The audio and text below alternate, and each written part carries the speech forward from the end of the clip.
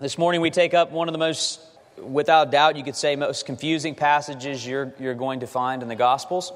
Even maybe if you're unfamiliar with the passage, even as I read it there, you are thinking, wow, what does Jesus mean here? How can this be true?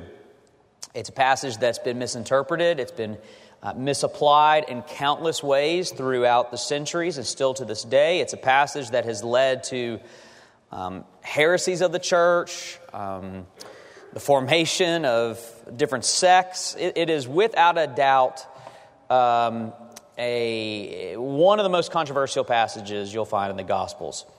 And I'm going to try my best in just a little bit of time I have, which isn't enough clearly, but I'll do my best to explain what I believe is being said here, but I'm not going to remove the scandal of the text, okay?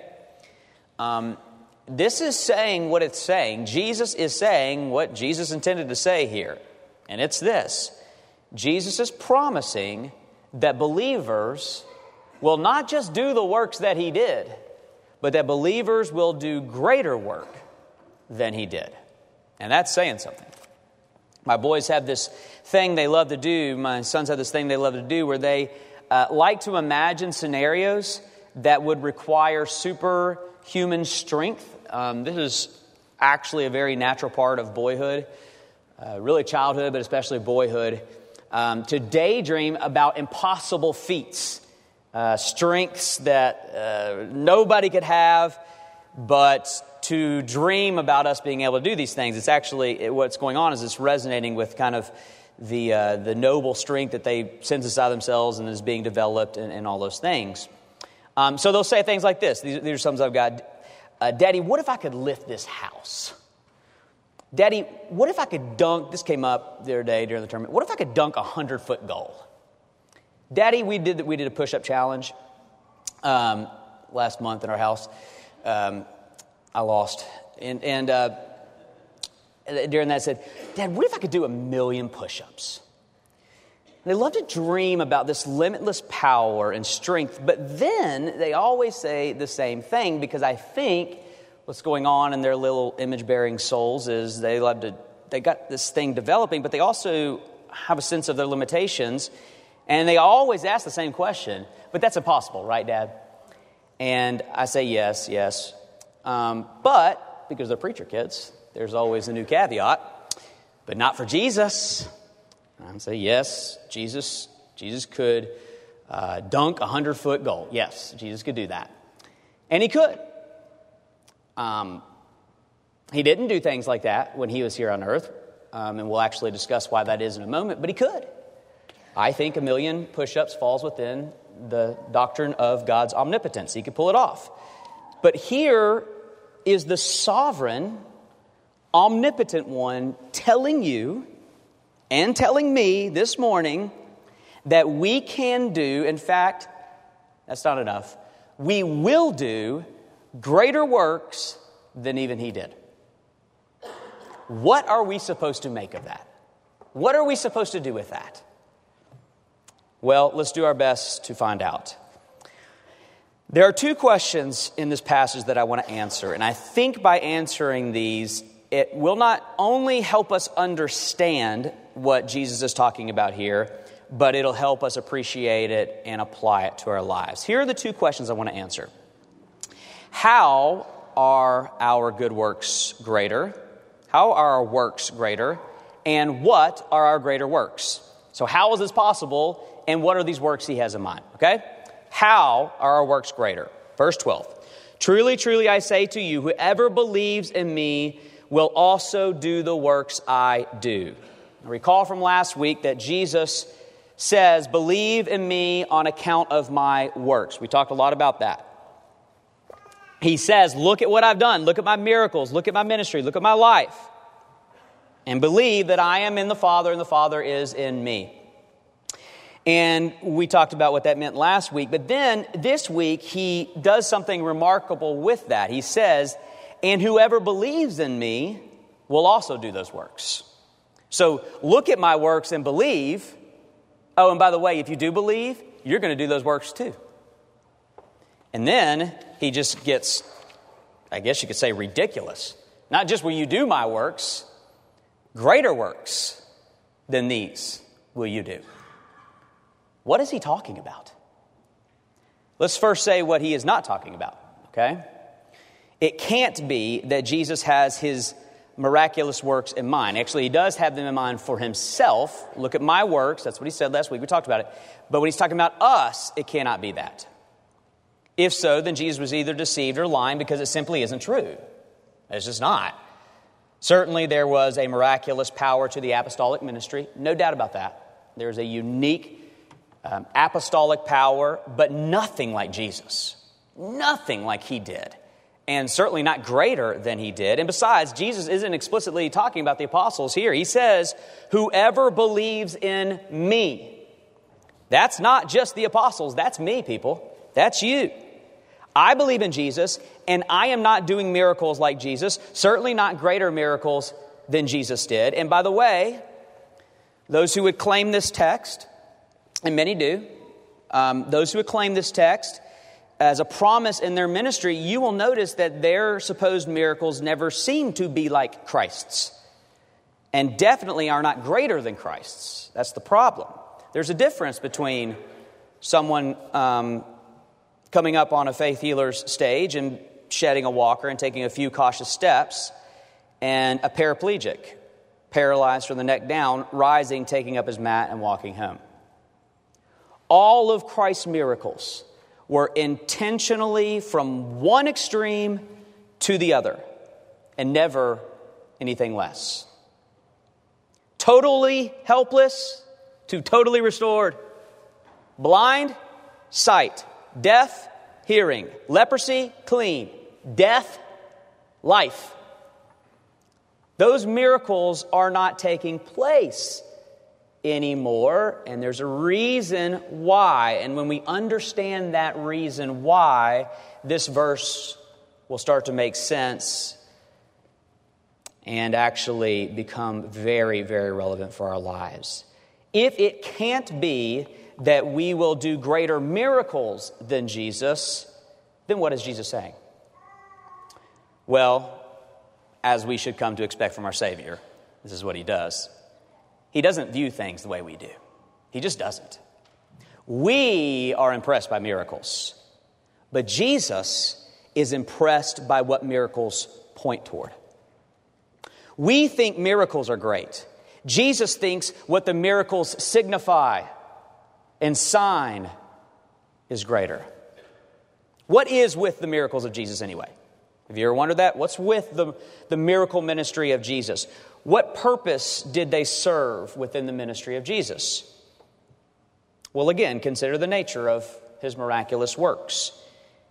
If they were just intended to prove that he was God, then he could have chosen to do the lift the house or fly around or whatever cool superhero move he wanted to do to show, look at me, I'm God.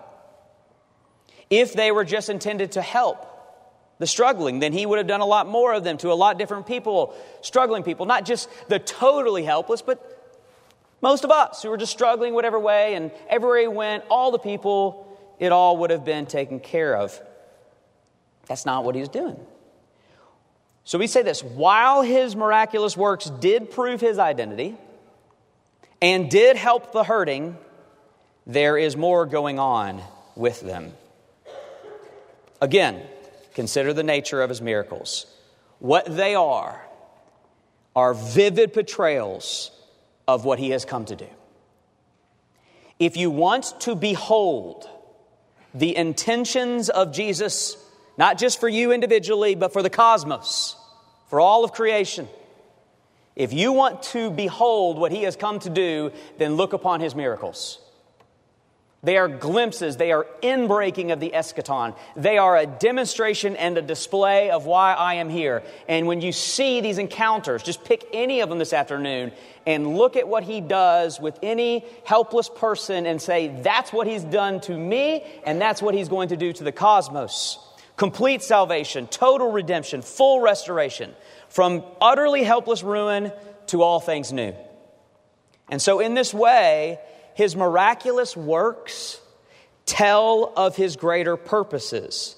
They signal the dawn of a superior age that is upon us, an age that is inaugurated not just with the coming of Jesus, but specifically with the death, resurrection, and ascension of Jesus. And so here's how it works, okay? Jesus comes, and in his public ministry, everything he says and does, his teachings and his miracles, they all serve as a signpost of his greater work. All of them are pointing to why he has really come, his cross, resurrection. And then after the ascension, the effects and impact of cross and resurrection go forth in this final age of redemption until the work of the cross and resurrection is felt throughout all creation.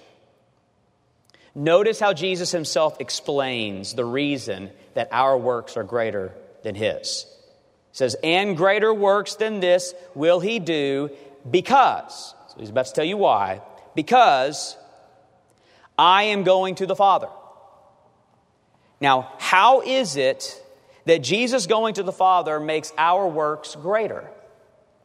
Because his going to the Father initiates the new and final age of redemption, where the work of the cross and resurrection go forth until Jesus comes back.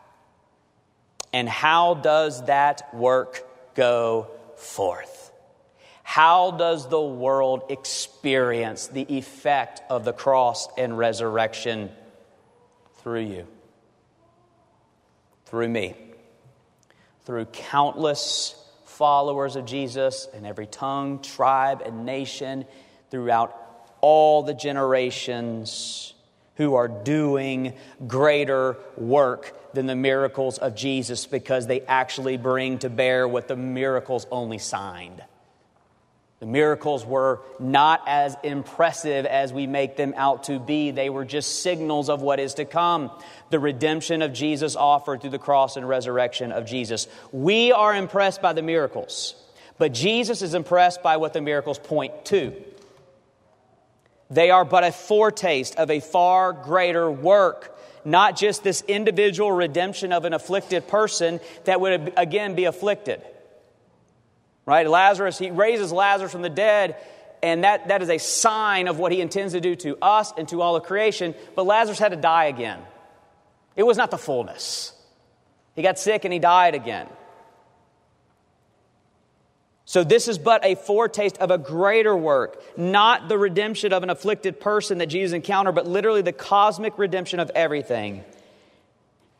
And so listen, from the perspective of Jesus, we are doing the greater work as we speak. We are doing greater work than he did in his miracle ministry as we speak. Or are we? You see, it's not just any and all works that we do are greater. Jesus has specific work in mind. Not everything we do is greater than what Jesus did. So what is it that we do that is greater than what Jesus did? What are these greater works? We've answered the question of how our works are greater. What did Jesus mean by that? Now let's look at what are our greater works. Now let me state this first, okay? This is important to the text. Part of the problem with taking a break for Palm Sunday and Easter is that our passage is going to be disconnected from where Jesus is really going with this, which is the coming of the Holy Spirit. At the end of the day, the greater work we do are the works of the Holy Spirit in and through us. And in this way, our greater works are actually not even our works. They're Jesus' works. His Spirit in us. But that's getting ahead of ourselves. The first answer for us this morning, the first answer that Jesus gives to the question of what is this greater work that we will do than Jesus did is one specific work: prayer. We are impressed by miracles and bored by prayer. Jesus flips that. Jesus views our prayers as far greater than his miracles. But we need to define prayer here, because it's not just any type of prayer. Verse 13. Whatever you ask in my name, this I will do, that the Father may be glorified in the Son. And then for clarity and emphasis, he repeats himself explicitly as possible, saying exactly what it looks like he's saying. If you ask me anything in my name, I will do it. These verses are misinterpreted and misapplied just as much as the previous verse. So let's pause for a moment and try to understand this. The key to understanding what Jesus is saying here, and the reason why he repeats it twice in these verses, is the "in my name" phrase. Whatever you ask in my name. If you ask anything in my name. Now, what does that mean? It is far more than just adding "in the name of Jesus" at the end of your prayer. It is far more than what some people try to do, which is to turn it into a name it and claim it thing where I can just say, "In the name of Jesus, do that." There is something so rich behind this "in the name of Jesus," and we need to understand it. The significance of a name has been lost in our day. But in Scripture, and still in more traditional cultures, a name represents a person's identity, significance, greatness, heritage, even worth in an unhealthy way, which is why God is very interested in His name. Have you noticed that? How obsessed God is with His name? For example, during the conflict with Pharaoh and Egypt, God says that His ultimate motivation for the Exodus was to get a name for Himself. In fact, He went as far as saying about Pharaoh, "I raised Pharaoh up and the entire Egyptian empire so that I could defeat them and my name might be proclaimed in all the earth." But what's also interesting about the whole Exodus account is that we learn God has no name. That's what's so fascinating. He's doing it all for His namesake, and yet He has no name. He says to Moses, go tell my people that I've heard their cry. I'm going to deliver them. Go tell Pharaoh, let my people go. Moses said, okay, who should I say sent me? And he says, I am. I am who I am. I have no name. You, Moses, certainly have no right to name me.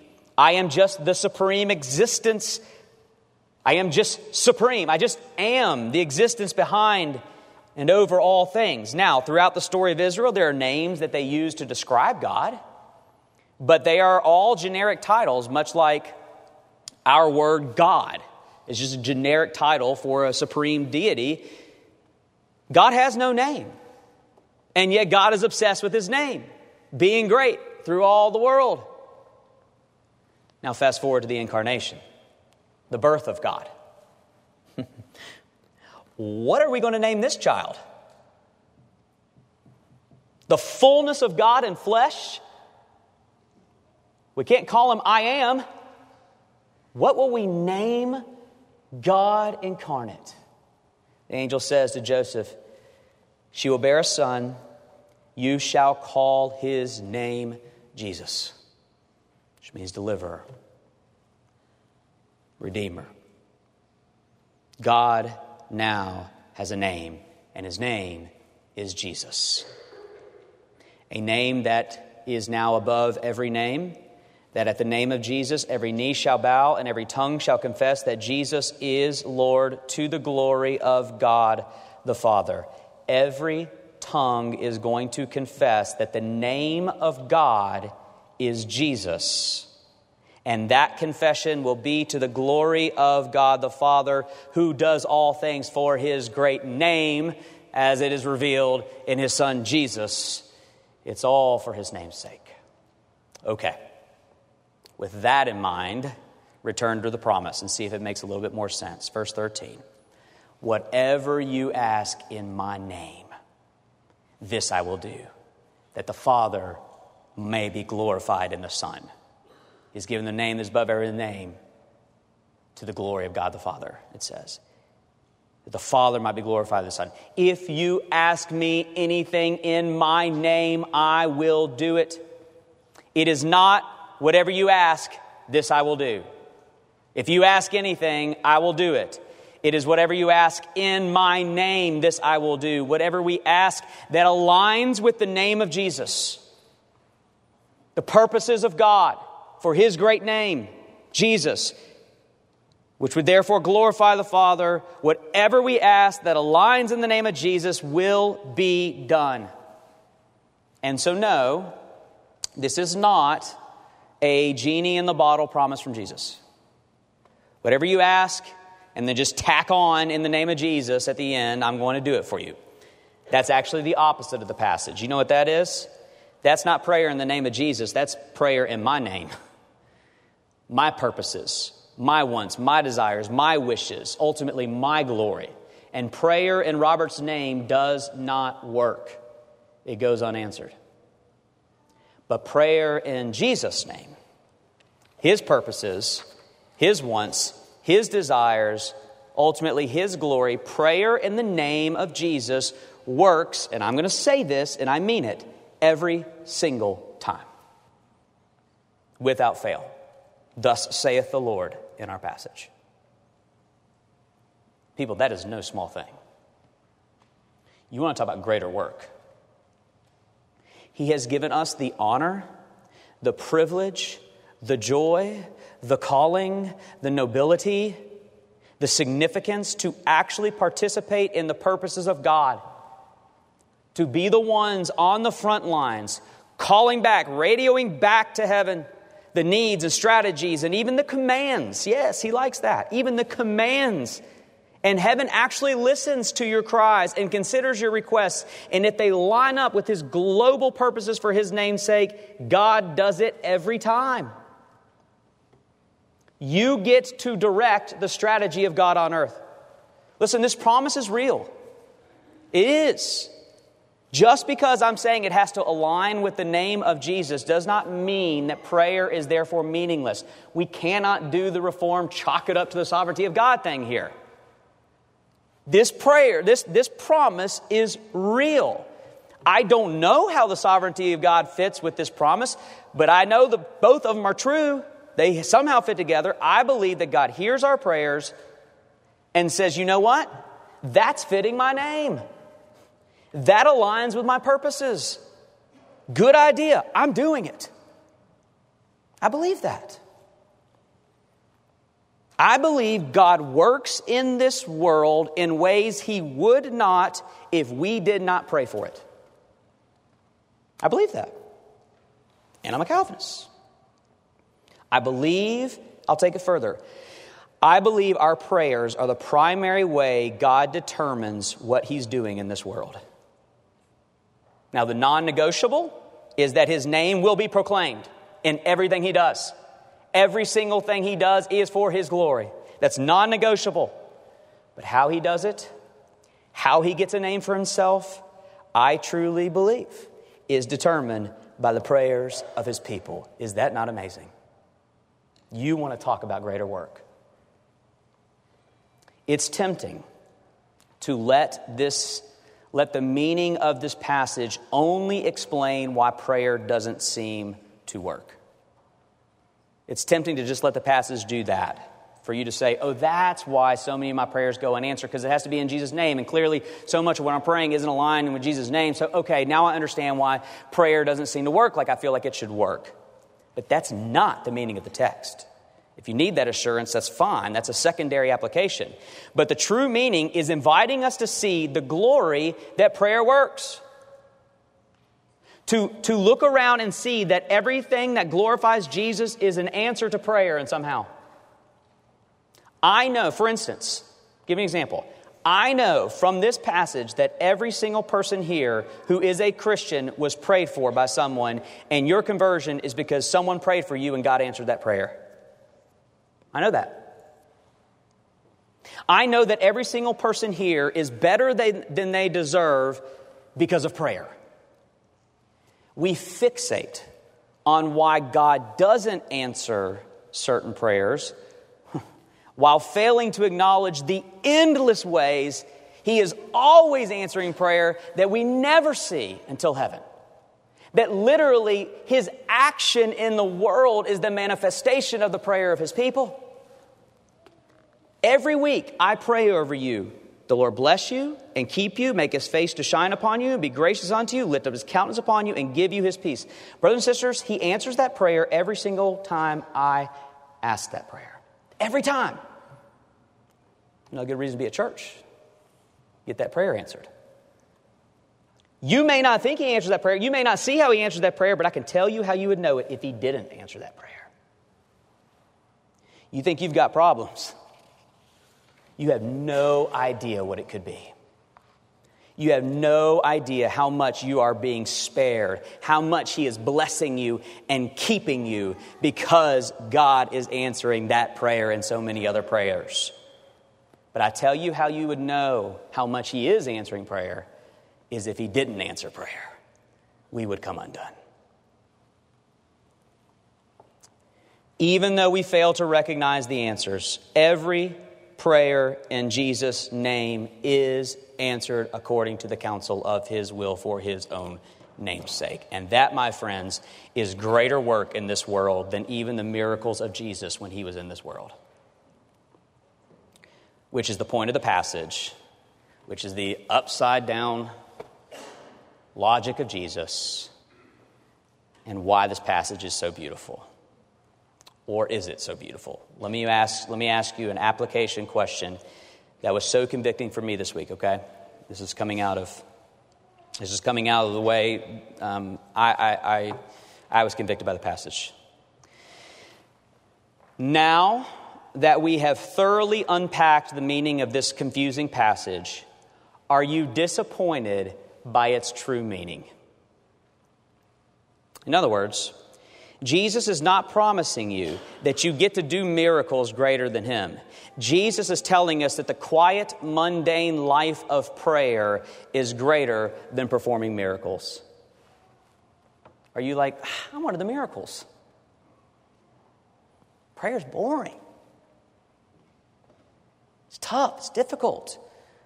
I want the experience. Jesus is not promising to you to be your genie in the bottle, doing whatever you ask of him. That's not what this is. That's not the meaning of the passage. Instead, Jesus is promising that he will answer prayers that fit with what he wants to do, not what you want to do. Are you like, but I wanted the Jesus genie.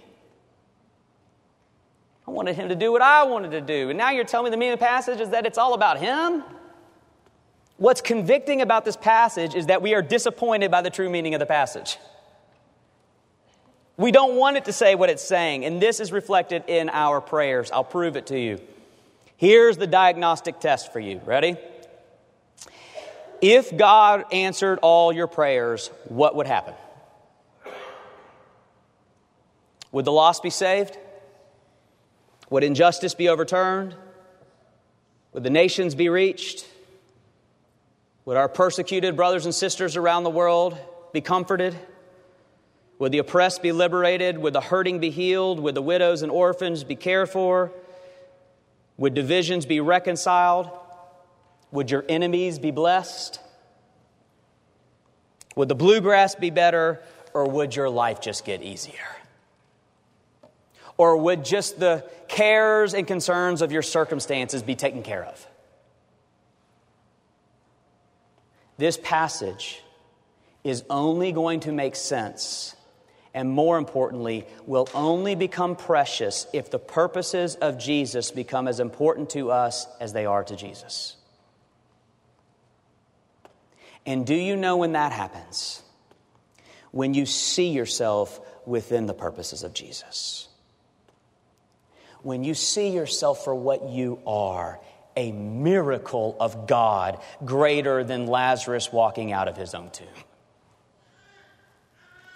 When you see how great his work is in you, you will begin to see how great his work truly is, and it will become your obsession. Your problem with not seeing prayer and God moving in this world for his purposes throughout the generations as something extraordinary as the miracles, the problem there is because you don't think you're that extraordinary and your salvation is that big of a deal, and you've gotten bored with the gospel and numb to the salvation.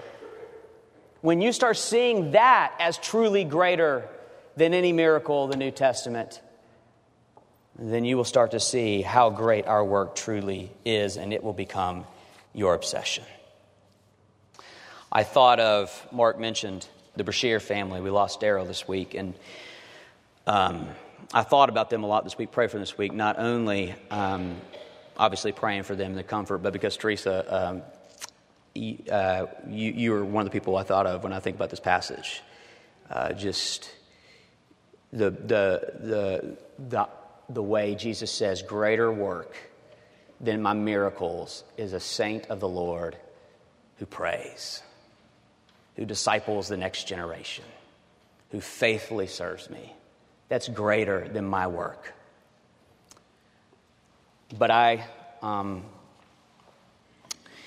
must say that you know Teresa, many of you know Teresa, most of you know Teresa. She's a dear saint of the Lord, and she has been worshiping in this church by herself for many, many years now because Daryl did not share her same faith convictions. And he's one of the greatest guys you have ever known. Many of you did know him. He rescued me when I fumbled through trying to do Boy Scouts with my son. I'm the worst Boy Scout dad ever. And Daryl saved me and taught me how to do the car thing and all that. He's an amazing man. And many loved him. Good man. But just was not there with his wife. And I was talking to Mark earlier. I think, and those of you who've been around long, I think he's probably the most prayed for man in this church. I think when you think about the history of our church, I think he has probably been prayed for more than any person. In the name of Jesus. And a few days before his death, those prayers were answered. And Daryl gave his life to Jesus Christ. In the name of Jesus, I will do it. I know this, I talk like that and it brings up, what about my situation? What about this? Just let God be God. In the name of Jesus, he did it. And I get to tell my boys, that is greater than Jesus lifting a house. Amen. And what's more, he did it because we prayed for him to do it. What Jesus is doing all around us is far greater than any miracle he performed while he was among us, and greater still is that he is using our prayers to do his greater work. Go pray for more of it. In Jesus' name, amen. Lord, we celebrate your work now as we come to your table. And we praise you that you, O God, heard the cries of your people and came and rescued us. We praise you that you hear our prayers. We are sorry that our prayers, Lord, that our prayers are so often in our own name, for our own purposes and our own wants and our own wishes. But Lord, we praise you even more that in your name, prayer is perfect. So I pray in the name of Jesus, Lord, that this table would give us a sense of your presence, an assurance of your gospel, and a deep, deep love for the Savior that would motivate us by the miracle that we are at this table, that we would pray, O God, that others would join. We thank you, O Jesus, and we pray in your name. Amen.